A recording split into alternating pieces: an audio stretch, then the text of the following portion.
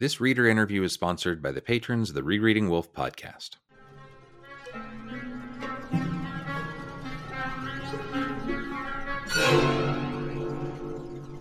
All right, so we have today John Casani. John, I know you follow us on Twitter. Do I see you anywhere else? You might occasionally see me in the Gene Wolfe Appreciation Society on Facebook, and occasionally commenting other places too. I remember you there. I do remember seeing you there. So where are you from? I live in Grand Rapids, Michigan, born and raised in Michigan, and moved a little bit all over the state, but have been here for about, 21 years now. What about you? I'm in Austin, and I've lived in Texas since I was 14. So that's about 42 years. Yeah, so I've lived pretty much all over Texas. And I'm living in Austin now. That's fantastic. Nice. How'd you find out about the podcast? So I began to read Wolfe, and like a lot of people, I imagine, started looking for secondary sources because I was not clever enough to figure all this stuff out on my own. And discovered this podcast, a couple of other Wolfe-related podcasts, and really enjoy it. Really enjoy both the standard podcasts that you're doing, but also these reader interviews. I think it's gives a sense that there is a community of Wolfe readers. Yeah, I could do these all day long, every day. Well, all right. Are you ready to play our game? I'm ready. Okay. I am not. Hang on. I don't know why. If I was forced to, I could probably just recite these off the top of my head, but I'm never willing to do that. I do the same. Yeah. Okay. First encounter with a wolf story. Yeah. So for me, it was The Night. I don't know how traditional an entry point that is for Wolfe, but I'd heard a lot about him, read a lot of praise, and decided to check this book out. And for whatever reason, I only read the first few chapters. I can't really justify or account for why I didn't finish it, but I do remember those opening chapters being really haunting and beautiful in a way that was different than a lot of what I was reading at the time. At the time, I was reading a lot of, like Martin Amis, Saul Bellow, Nabokov, Updike, some of these more exuberant prose stylists or maximalists, you might call them. People who really put a lot of oomph into it. And this was not very much like that, but I did think that it had a lot of pretty incredible pieces or moments of prose in a much different way, in a way that was a lot plainer, this unadorned, almost a naive style, right? Matched to that narrator. If you don't mind, I thought I could read a couple of passages that really resonated with me. Right. Yeah. Great. The first, and these are both from the first couple of chapters, or maybe the first chapter. Yeah. Bring it on. Wolfe writes, "The sun stretched out his hands into our cave and blessed us both, or that was the way it seemed. Then he sank into the sea, and the sea tried to follow him." And I just thought that was beautiful. I also love this from that same opening chapter when our protagonist Abel is leaving Parka's cave. He says, "When I waved goodbye, it seemed like the whole cave was full of white birds flying and fluttering. She waved back. She looked very small then, like the flame of a candle." And, although I didn't finish the book, I remember that those lines were really mysterious and haunting to me.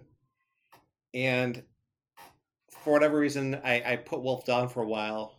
A few years later, came to The Best of Gene Wolfe, and it was just all over after that. There was no going back.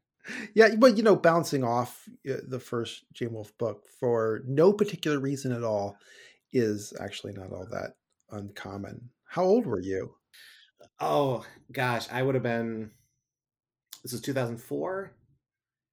I would have been 24. Okay. Yeah. I mean, it's just such a different kind of book. It's not what you're ever expecting it to be, or whatever story it is. It's always different than you expect. Yeah. I was going to say, it's not exactly a typical Wolfe book, but I'm not sure that there is a typical Wolfe book, really. With The Night being your first entry in the Wolfe, I'm not surprised you would say that because then you would probably encounter all those early Wolfe novels that everyone raves about, and they are quite different. They're certainly quite different from The Night. Right. Okay, well, yeah. So, what did you just read the best of Gene Wolfe just from front to back? Is that how you did it, or did you skip around? Yeah, front to back. I know that's very literal minded, probably, but that's what I did. And so that book starts out with the Island of Dr. Death and other stories, right? And Right. that's a masterpiece, I think. And the Toy Theater's one of my favorite Wolf stories. I just love it. Mm-hmm. And then it moved on to the Fifth Head of Cerberus, the novella. And after I read that, I thought, okay, I've got to read everything this guy ever wrote. Yeah, there's no going back. Right. Yeah, that was probably the fifth Head of Cerberus. Probably was what put me over the line. Read the Book of the New Sun, and I came away thinking, oh, he's an amazing creator of worlds. Yeah, so writer. Okay. And then I read the Fifth Head of Cerberus, and I said, oh, now I get it. Okay. Right. Uh-huh. Yeah. Okay. Favorite wolf word? Favorite Wolf word for me is I think it's demi-mondaine, if I'm pronouncing that correctly. Oh, yes. Yeah, from the Fifth Head of Cerberus, right? Yeah, and it's not a word I'd encountered before that I remember, but I think it's a beautiful word for what's probably not a very beautiful profession. Yeah, beautiful. Yes. A personal non-consensus theory about a wolf story or your favorite one? It's got to be one of Mark Aramini's. Mm-hmm. He is such a generous and energetic scholar and advocate for Wolf, and someone who, as far as I can tell, in every interaction I've seen with him online, is very quick to offer assistance and to share his love of the writer. And in terms of the theory of his that I love most, I think it probably is his theory on the Wizard Knight, and which I eventually, of course, went back and reread those books, but I won't spoil his theory. But the first time I read it, No, spoil. We spoil things here. Spoil his theory. oh, I couldn't do that. Or at least say the part that you really, really like. Well, so his theory in part is that Abel, the protagonist of The Wizard Knight, was never in fact born, and that the novel, in a sense, is a dream, or to some degree is a dream that was sent to his mother by the archangel Michael, and that a lot of what we see as strange in those books is really symbolic of being in the womb, for instance. And I read this and I thought, Mark's a nice guy, but I don't know, man, he's lost it. But then I read it again. I read the book again and realized he's absolutely right. So how he made that intuitive leap to be able to discern that very, very, very, very, very hidden story is just beyond me, but I'm glad he did it. No, I can see all of the paths that he took to get there. I mean, there's Parka for one thing, right? Yeah. And it's probably a theory I might have kind of thought about. Oh, look all this connection to childbirth, and would have discounted. Mm-hmm. But Mark pushes right on forward. Yeah, he's sort of tireless, I think. Yeah, he's great. Yeah. Favorite novel or short story, either or both? Gosh, I feel like I could answer favorite novel, favorite short story, favorite novella, favorite series. If I could cheat and do a novella, sure, I would pick The Fifth Head of Cerberus. Actually. Oh yeah, that's good.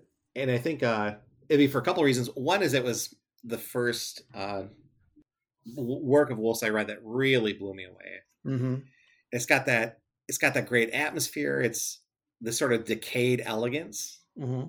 I feel like it's set halfway between New Orleans and hell, maybe. Right. You've got the squalor of the neighborhood. I think he describes at one point the peeling grandeur of the library. And there's such, I think when we talk about Wolfe, those of us who do, we tend to talk about his subtlety and his desire to hide things, and how on a second reading or a third or a fourth, you're going to find something will reveal something fundamental about the story that you missed. And I think that makes sense that we talk about those things because nobody else does it in the same way that he does, or to the degree that he does. But in his later works especially, I think that sometimes the scales get out of balance, and he's so focused on creating the mystery that he doesn't provide the surface pleasure or the pleasure to a first-time reader that some of those early books do. And I think that Fifth Third succeeds on both levels, but especially being such a joy to read even the first time. Mm-hmm. If I can quote again, there's that great description of the demi-mondaines where he says,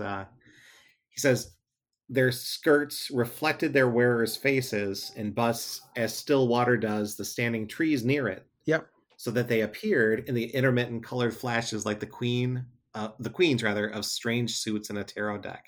And how great is that, right? I just love it. And I think that the images are beautiful, the language is beautiful. And having read The Knight, or part of The Knight, I was blown away by the difference in style. And I think that that's probably the first time it occurred to me that you can and probably should alter your style based on the story that you're telling. Mm-hmm. So I tend to prefer the more ornate language that he uses here, or in, say, Seven American Nights, which is another favorite, The Book of the New Sun, Peace. But all of it's pretty good. Yeah. I mean, he can pull out the Baroque language whenever he wants to, which is what he proved with Book of the Short Sun, right? Yeah, right. He left it behind for years, and then, oh yeah, I can do that. Right. So, it's not that he lost his stuff or that he lost capacity, right? He was just moving in a different direction. And I think too, Fifth Head of Cerberus is an example. There are other examples of Woolf, but I think that he has such a degree of empathy for that boy, that main character, number 5. mm-hmm. And at the same time, there's a level of almost coldness or removal on the part of the writing. Yeah.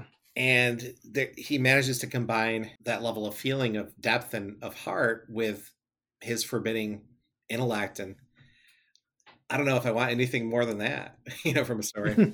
A lot of times his characters are bad guys. Yeah. But he treats them with such generosity that sometimes you don't even realize it, right? Yeah, that's a great way to put it. I think in part, I think you're absolutely right that occurs. And I think too, he does what Nabokov sometimes does, in the sense that he's giving Severian, or number 5, his powers of language and style. And so it's easy to become seduced by that. And plus you're reading a first person narrative. Right. And we're all heroes in our own stories. So. Yeah, right. Exactly. And so as a reader, it's easy to get swept away by that and lose track of the fact that some of these people are doing pretty awful things. Yeah. Well, I think of Eel Guest. Yeah. Gideon Chase, he's a bad guy. He's a good guy. Reese is a bad guy. I remember Woolf saying about him that the best villain is someone who's almost a hero but fails. That's fantastic. Yeah, I think that you make a really good point there. And yeah, to your point about the writer being the hero, Woolf is also a master of that sort of unreliable narrator who is concealing, or maybe doesn't even recognize, his own flaws. And certainly Fifth Head of Cerberus, that occurs. Right, exactly. All right, well, most frustrating mystery in a Woolf story. Any? This is very minor. I think it's because it's such a minor one that it annoys me. In the Aramispian Legacy short story, our narrator, he finds this magnifying glass that bears the initials MH. And we don't learn who MH was, but because it's Gene Wolfe, I'm pretty confident that Wolfe knew who MH was and left us enough clues to figure it out. Yeah. And I think what frustrates me about it is the sense that I have that it really doesn't matter, but it's like this itch at the back of my brain, and I just need to, at some point, solve it. How do you know it doesn't matter until you find out what it is? That's a good point. It could matter. It could be the clue. That reveals everything. Which, it's funny in Woolf with his mysteries. I think that there are a lot of narrative works of art that promise a lot more mystery-wise than they deliver. I think of a TV show like Lost, which made so many promises. Oh, famously. Yeah, right. And didn't fulfill them. And that's one of the amazing things about Woolf, is that the mysteries have answers and the answers are satisfying. So somebody out there must know what MH means, but it's not me. Well, I'm sure there'll be a discussion about that after this, and we'll probably both learn, because I haven't really spent a lot of time. That's the problem I have with going through Woolf's works in total. There's still a lot of works short stories I haven't read, because I can't just go on to the next one if I don't even understand what the one I just read means. Right. Yep. No, that makes sense. Yeah. This is if you haven't read this one, this is a pretty good one about. I won't spoil it, but there's some fun stuff going on. Well, you're welcome to do. Well, is it summarizable? I think so. It's about a man who his best friend discovers a book that the best friend, believes has secret knowledge that might help him become master of the world. Mm-hmm. They're griffins too. Yeah.